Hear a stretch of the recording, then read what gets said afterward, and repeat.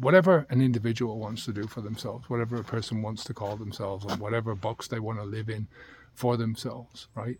I want to help people who are looking for help, who are trying to get away, not only from the poison, but from the poisonous life. You can't be a real alcoholic. You're not a real alcoholic. And I don't know, there's something just sad about that it's almost as if they've taken on the identity and they're using it as a badge of honor, right? It's something that they've gone through. You know, I get the whole thing. I went through the struggles myself. I've helped countless people going through those same struggles, and it's a big deal, right? It is a big deal, you know, you coming out the other end. But it's a process. It's a dynamic process. It's got a start, it's got a beginning, and it's got an end. And these people do not seem like they even see an end to it, right? That they're still stuck in the middle of this thing. You know, it's become an identity of itself. That, I don't know, it's become sort of a mental coping mechanism to be able to say, well, yeah, geez, I'm a raging alcoholic, you know, or I was a raging alcoholic and I can never go back to that, you know. It's like, why would you ever want to go back to it? That's the whole point, you know. You often hear these people walking around with, you know, outrageous claims to fame, like they slept with JFK, or they, what was that one in The Commitments where your man was saying Elvis came over and got sick into his trumpet. And, you know, it's like that's the story that they live by then for the rest of their lives, right? And I just don't get it. You know, it becomes their story forever. You know, you're never outside of that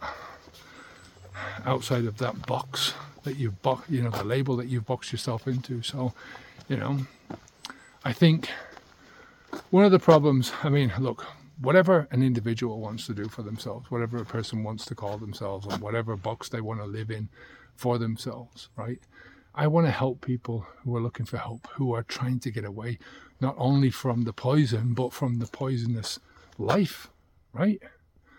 And I don't think you can do that if you're going to go from one box into another box, from one trap into another trap, right?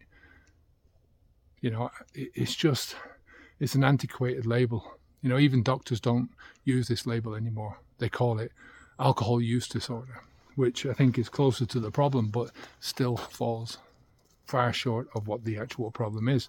You know, they've got tobacco use disorder as well. They've got heroin use disorder in the DSM. It's the psychological book that they use, psychological manual.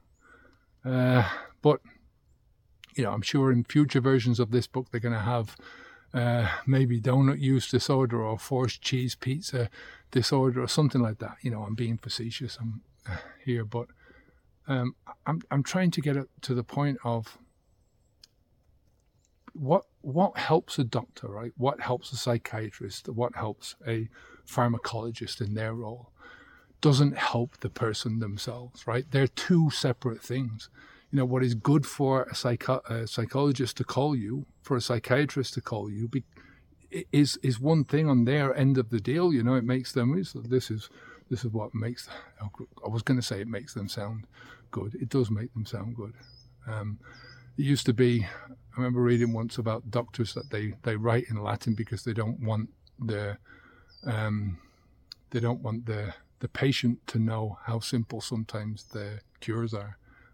Because if they see that the cure is simple, they'll stop coming to the doctor.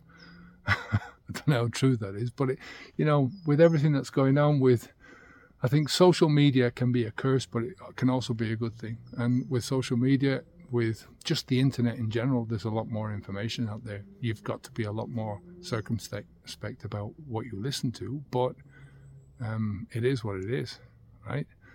So I think we're living in a society which is very keen on elevating victimization to a higher level, much higher level than it should be. I think it should be. That should be something that is pushed down. You know, I think eventually everyone's going to have a disorder of some kind. You know, something that you can get get treatment for, you can go to visit a doctor for or a psychiatrist for, and it's usually expensive treatment, right? Anyway, I'm not a real alcoholic. I'm not an alcoholic in any way, shape or form. Take care. Onwards and upwards. Bye now.